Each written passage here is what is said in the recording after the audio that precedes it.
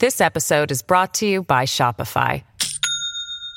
Do you have a point of sale system you can trust, or is it a real POS? You need Shopify for retail. From accepting payments to managing inventory, Shopify POS has everything you need to sell in person. Go to shopify.com/system, all lowercase, to take your retail business to the next level today. That's shopify.com/system. This is the story of the one. As a maintenance engineer, he hears things differently.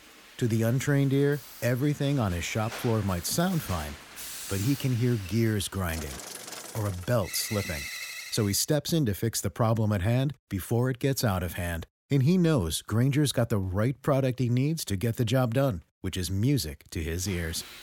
Call, click Grainger.com, or just stop by. Grainger, for the ones who get it done. Hey everyone, happy holidays. Over this break, the What Next feed is bringing you some of our best episodes of 2021. We are taking you back to stories and people that helped define our year. One of those stories was the Dixie Fire. This past summer, that fire ravaged Northern California for over 2 months. And as a result, a record number of people lost their homes. Whole communities were devastated. One of those people was Margaret Garcia. Her whole town burned down in the Dixie Fire. At the time we spoke, the fire still hadn't been fully contained. She was just beginning to process how to pick up the pieces, which is hard to do when your whole town is gone. Stay tuned till the end of the show. We'll have an update on how the town's doing. Margaret Garcia has spent the last couple of decades living in a town that, for all intents and purposes, no longer exists. That's because it got devoured last week by the Dixie Fire, the largest single blaze in California history. It just seems surreal. I would have thought downtown was the safest area, not the one that was going to burn. Margaret says her little town of Greenville, it was supposed to be safe. It wasn't tucked away in the woods. It was right next to a big lake. But there had been these warning signs.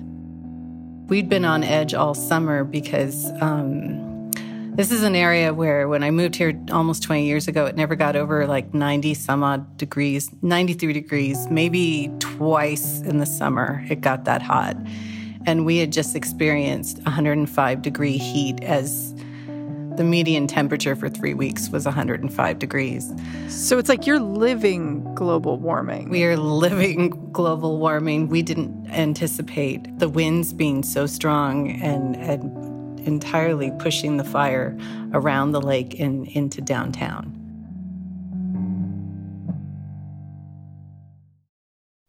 Margaret cleared out for the summer with her kids and her husband, but her mom was still there. Last week, her mother had just gotten the all clear to return to her home when the fire started pushing closer.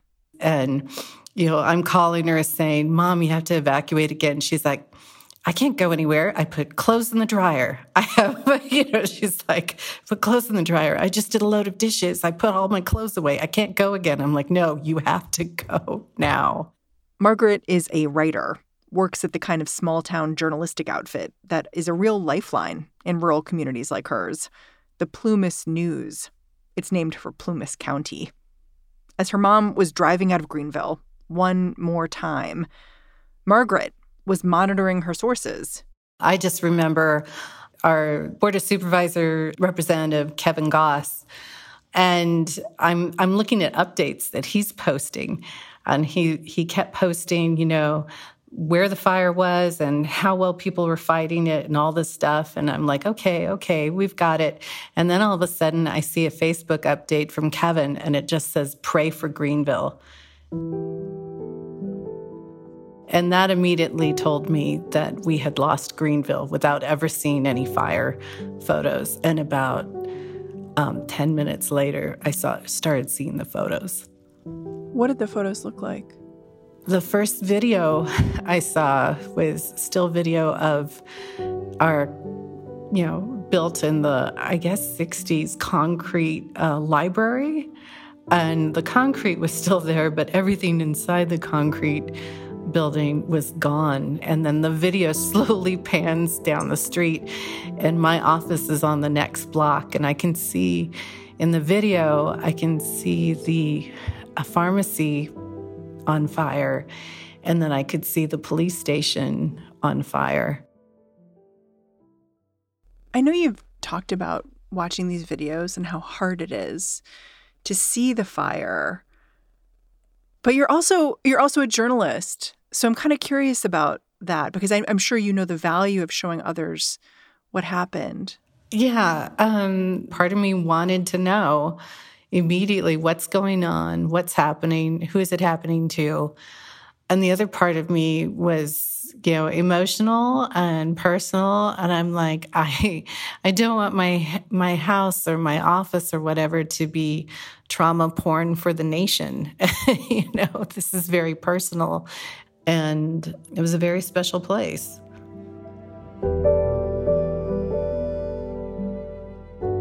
Today on the show, when California catches fire, this is what we lose.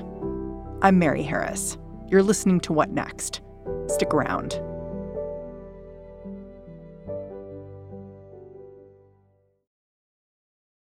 This episode is brought to you by Discover. When it comes to your finances, Discover wants you to know they are the credit card that is always there for you. With 24/7 U.S.-based live customer service, everyone has the option to talk to a real person anytime, day or night. Yep, that means no more waiting for, quote, normal business hours just to get a hold of someone. We are talking real service from real people whenever you need it. Get the customer service you deserve with Discover. Limitations apply. See terms at discover.com/creditcard.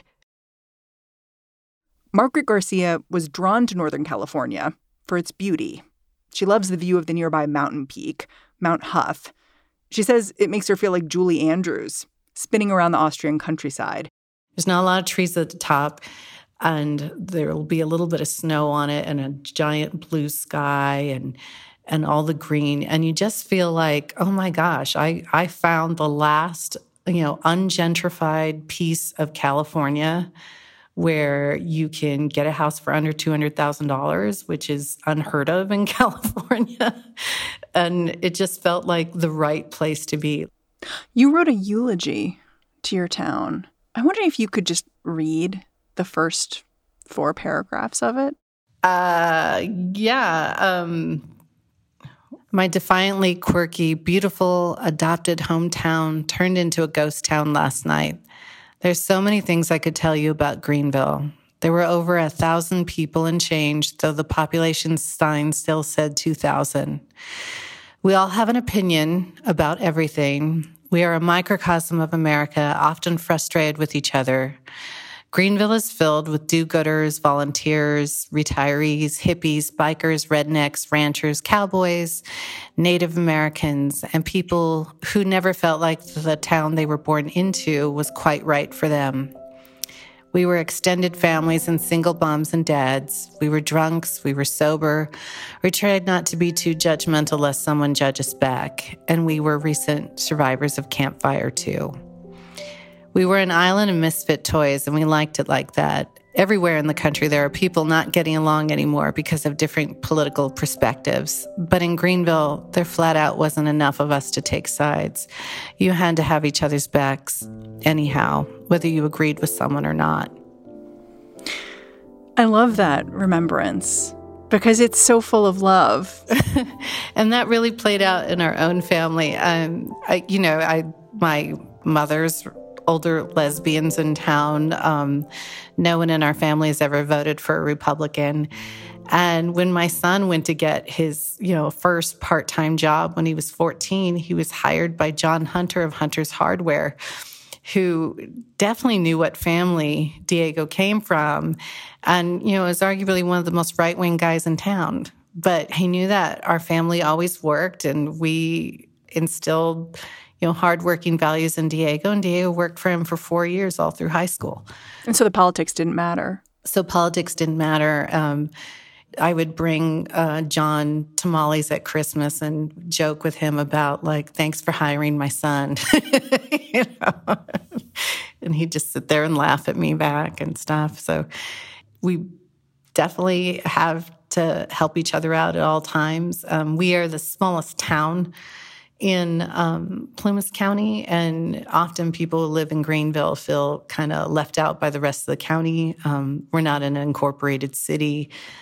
We have the largest Native American presence of any of the towns in Plumas County. We do look a little different than the other towns up there. It has always been, despite the conservatism, a more open area for LGBTQ folks. There's a number of old retired gay and lesbian couples living in and around the area. And as our, Mexican-American family never felt that out of place there either. Why do you think that is? I think because Greenville really has a strong live and let live attitude. And that really pulls it through a lot of stuff. That's how we are. When did you start thinking about fire? Like, you've alluded to the fact that you felt kind of protected in Greenville. When did that begin to change? When it hit Indian Falls. Indian Falls is about 10 miles away from Greenville, Margaretstown. It's when Indian Falls burned that I started to get nervous. Was that this year with the Dixie Fire? Yeah, that was about 5 days before our fire. This is day 29 of the Dixie Fire. It's been going on since July 13th. People outside the area have no idea what it's like to live with a fire for a month. I mean, I'm from Whittier, California, that suffered an earthquake in 1987. And, the earthquake felt like a minute, and then it was over, and then there was destruction, and then there was 10 years of rebuilding. But having a fire go on for a whole month, and I guess this morning we're still at right around 30% containment. It's relentless. It's exhausting. Everyone is traumatized. There's anxiety through the roof, and you can't plan. All the things we take for granted that we can do day to day, you cannot do during fire, because you have to think about, like, well, this plan is great unless we burn down, Even the school district here has no idea when their exact start date is. We can't plan anymore. You talked about how confusing it was. Like, there was an evacuation order that was then lifted and people began to come back. And then all of a sudden the evacuation order was back. That must have just been so crazy. And especially because I've seen some firefighters and others talk about people who refused to leave the area and how problematic that was, because if people refuse to leave and then the firefighters are trying to get them to safety, they're not fighting the fire. But it sounds to me like it didn't feel like there were good decisions for anyone to make. You're right. But I think what people should keep in mind, too, is we're a rural area. There's lots of ranches. There are many people who have acres, so they have dogs, they have cats, they have chickens, they have cows, goats, all this stuff. And how is someone supposed to evacuate in a couple of hours with the responsibility of all those animals? What did they do? Did people just leave their animals? A lot of people got as much as they could out, but there's a lot of people who stayed behind because they were related to the fire department or feeding people. And they went around everyone's houses and fed the animals and, watered the animals. So you've talked about a lot of family that you have in Greenville. Your ex, your mom, you have kids. So how are all of these people doing now? I know you just kind of came back. Yeah. I left on July 15th with my kids. My kids didn't want to come back. Because they were worried about fire? They were just like, what are we going back to? They were very like, I don't want to be there, sort of thing. But my son's girlfriend, her parents lost their house in the fire. And as everyone knows, her grandfather is the one who hired my son at the hardware store. And, she just wanted to be reunited with her mom so badly. So we came back up. So you caravanned your son, his girlfriend, you. Yeah. And it was with real trepidation. We're like, once we reach the county line, we're evacuees because we can't go back. We can only go back to Quincy, the neighboring town about 22 miles away. We actually haven't been back to Greenville because we're not allowed in. So it feels really weird where we left, just on this trip, and we come back as evacuees who can't get into our places. So you haven't even been able to be back to your property. No, I am relying on photos and the hearsay of other people.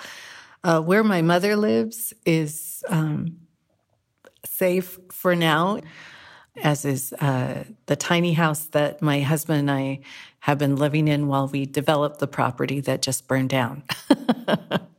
We have no hope for our own property. No hope? No, because everything around it burned. And we didn't have a structure up yet. We were doing the foundational work. And if the house next to it was on fire, there's no reason you would try to save the property next door. There's nothing really on it except equipment.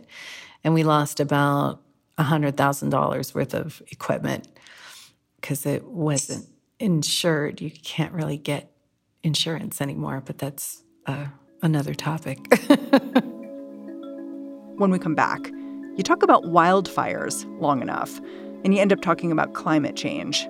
So, who do Margaret's conservative neighbors blame for what just happened?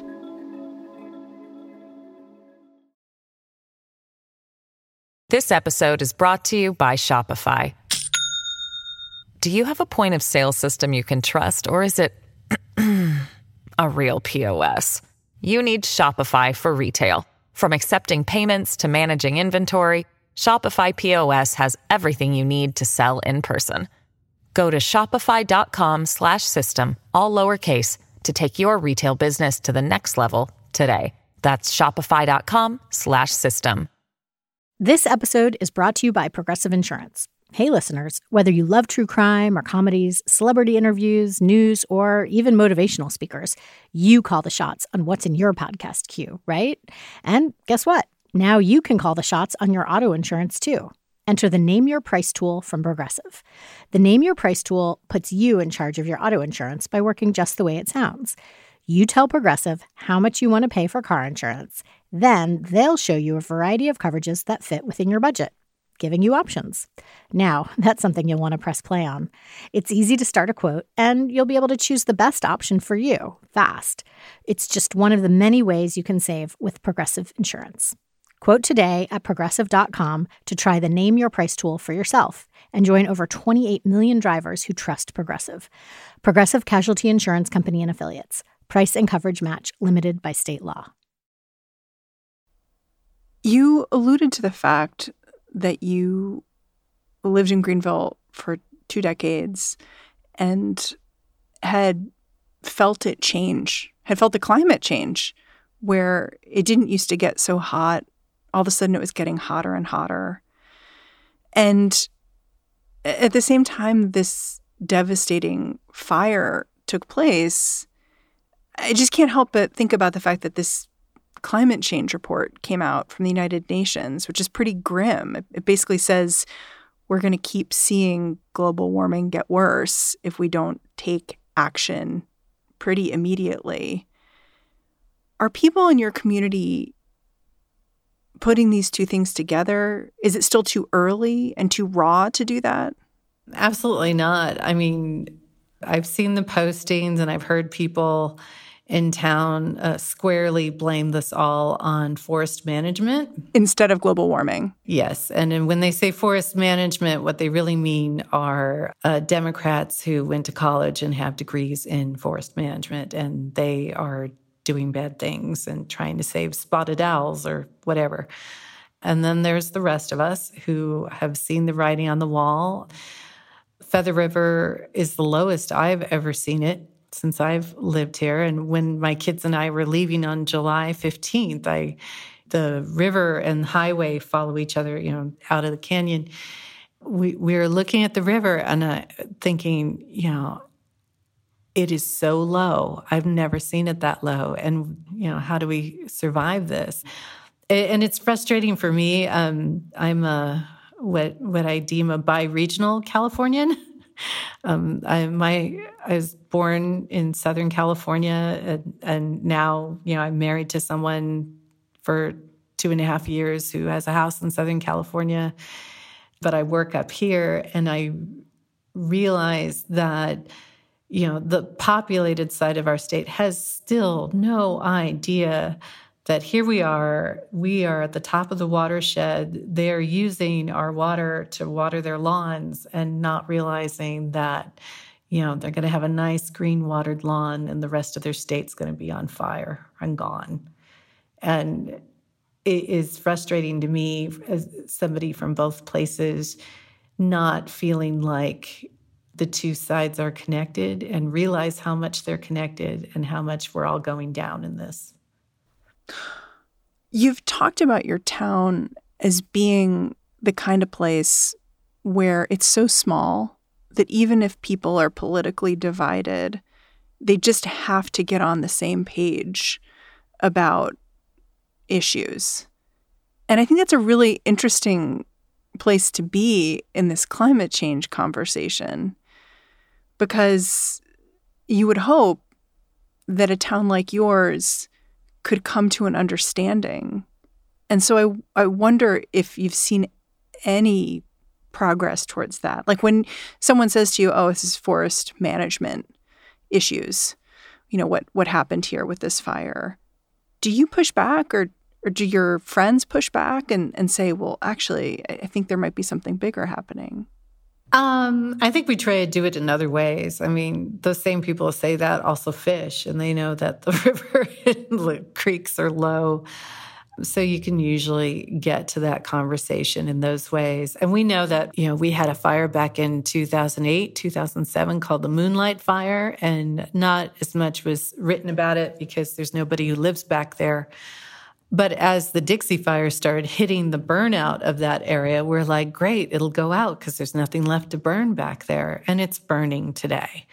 And so that idea that if we had proper forest management and, did all these burns, we wouldn't go through this, or if we had thinning of trees, we wouldn't go through this. Well, the Dixie Fire is taking over areas that, we could say did have proper forest management, and it hasn't made a difference. So that is a conversation I think a bunch of us are having right now. I wonder how you think about next steps. Like, I know you've been to a center that's working with survivors, giving them food and clothes and things like that. And I wonder what visiting a place like that told you about what happens now in Greenville. I don't know. I was just on line chatting with someone this morning before this started, and he's someone I thought would go down with the ship, and he's already thinking about leaving and not coming back. And when you find the big lions in your community thinking they don't want to stay, it makes it harder. And none of us can make decisions about whether we're staying or going until the fire's out and we see what's left. How do you think about the ethics of rebuilding? Like, should people rebuild? Well, I mean, that in and of itself is a question of privilege, right? Because this is a Native American area, and why should they leave? This is their homeland. Why should people tell them that, oh, we shouldn't have a town here anymore? Here, go someplace else. Forget about your area. But then there's a lot of us in our late 30s to mid 50s who invested time, energy, and into a house that was going to be our little affordable piece of California. And I don't know what we're supposed to do. Certainly no one's going to buy our property. We can't sell it. And a lot of us still have mortgages. So what are we going to, are we going to walk away, or what are we going to do? And I'm was born in California. I have watched as our old towns all over California have become places only millionaires can live. And so what's that going to do to our state? I lived in San Francisco 8 years where, teachers would hit the poverty line of what it takes to live there. I love the state. I love so much about it, but I feel things like these fires are going to force us to move. It's funny, during this whole conversation, I hear you doing something that's like so familiar to me, which is this laugh that I feel like I do when I'm nervous. Yeah, and to keep from feeling too much of the frustration all at once. Yeah. I've had a lot of gallows humor over here. I was joking around online with people and going, well, I'm a writer. I write fiction as well as a reporter. And I'm like, well, nobody will ever see my horrible first drafts because they all burned. That won't be, those really bad things will never be archived. Margaret Garcia, thank you so much for joining me and telling me what you're going through.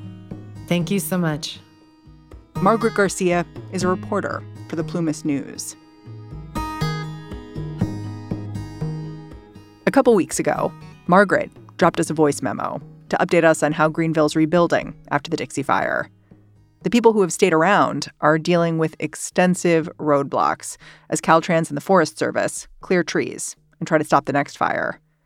The people who've lost their homes are buying up fully furnished new ones, stocked with the stuff other folks left behind. As for Margaret, she's still in Greenville, living there with her daughter, in the house her mom left behind when she decided to leave the area for Missouri. So, how am I? Well, there are good days and bad days up here. I wrote in a column not too long ago that trauma has wrapped its weighted blanket around me. And as I talk with other people in Indian Valley, I see that they've been fighting to pull out these blankets too. And kind of what I mean by that is there's all these hidden things after a fire that none of us really took into consideration before the fire would be traumatizing. For students in the area, even though those buildings didn't burn, are closed for the year. So Greenville Elementary students went over to nearby Taylorsville, which had an old school building that had been closed for 8 years. And they moved into there. And those kids are kind of traumatized.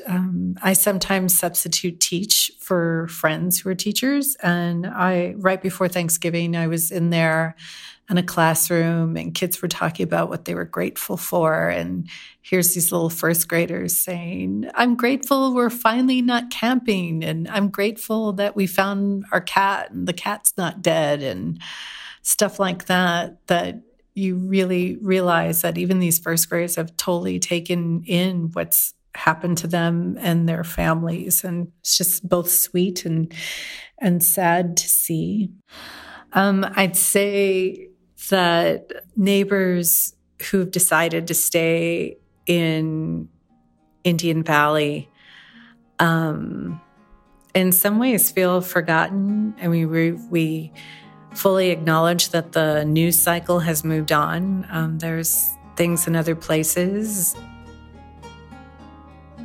One of the good things in the last week is that we've had collectively about 18 inches of snow over the last 4 days.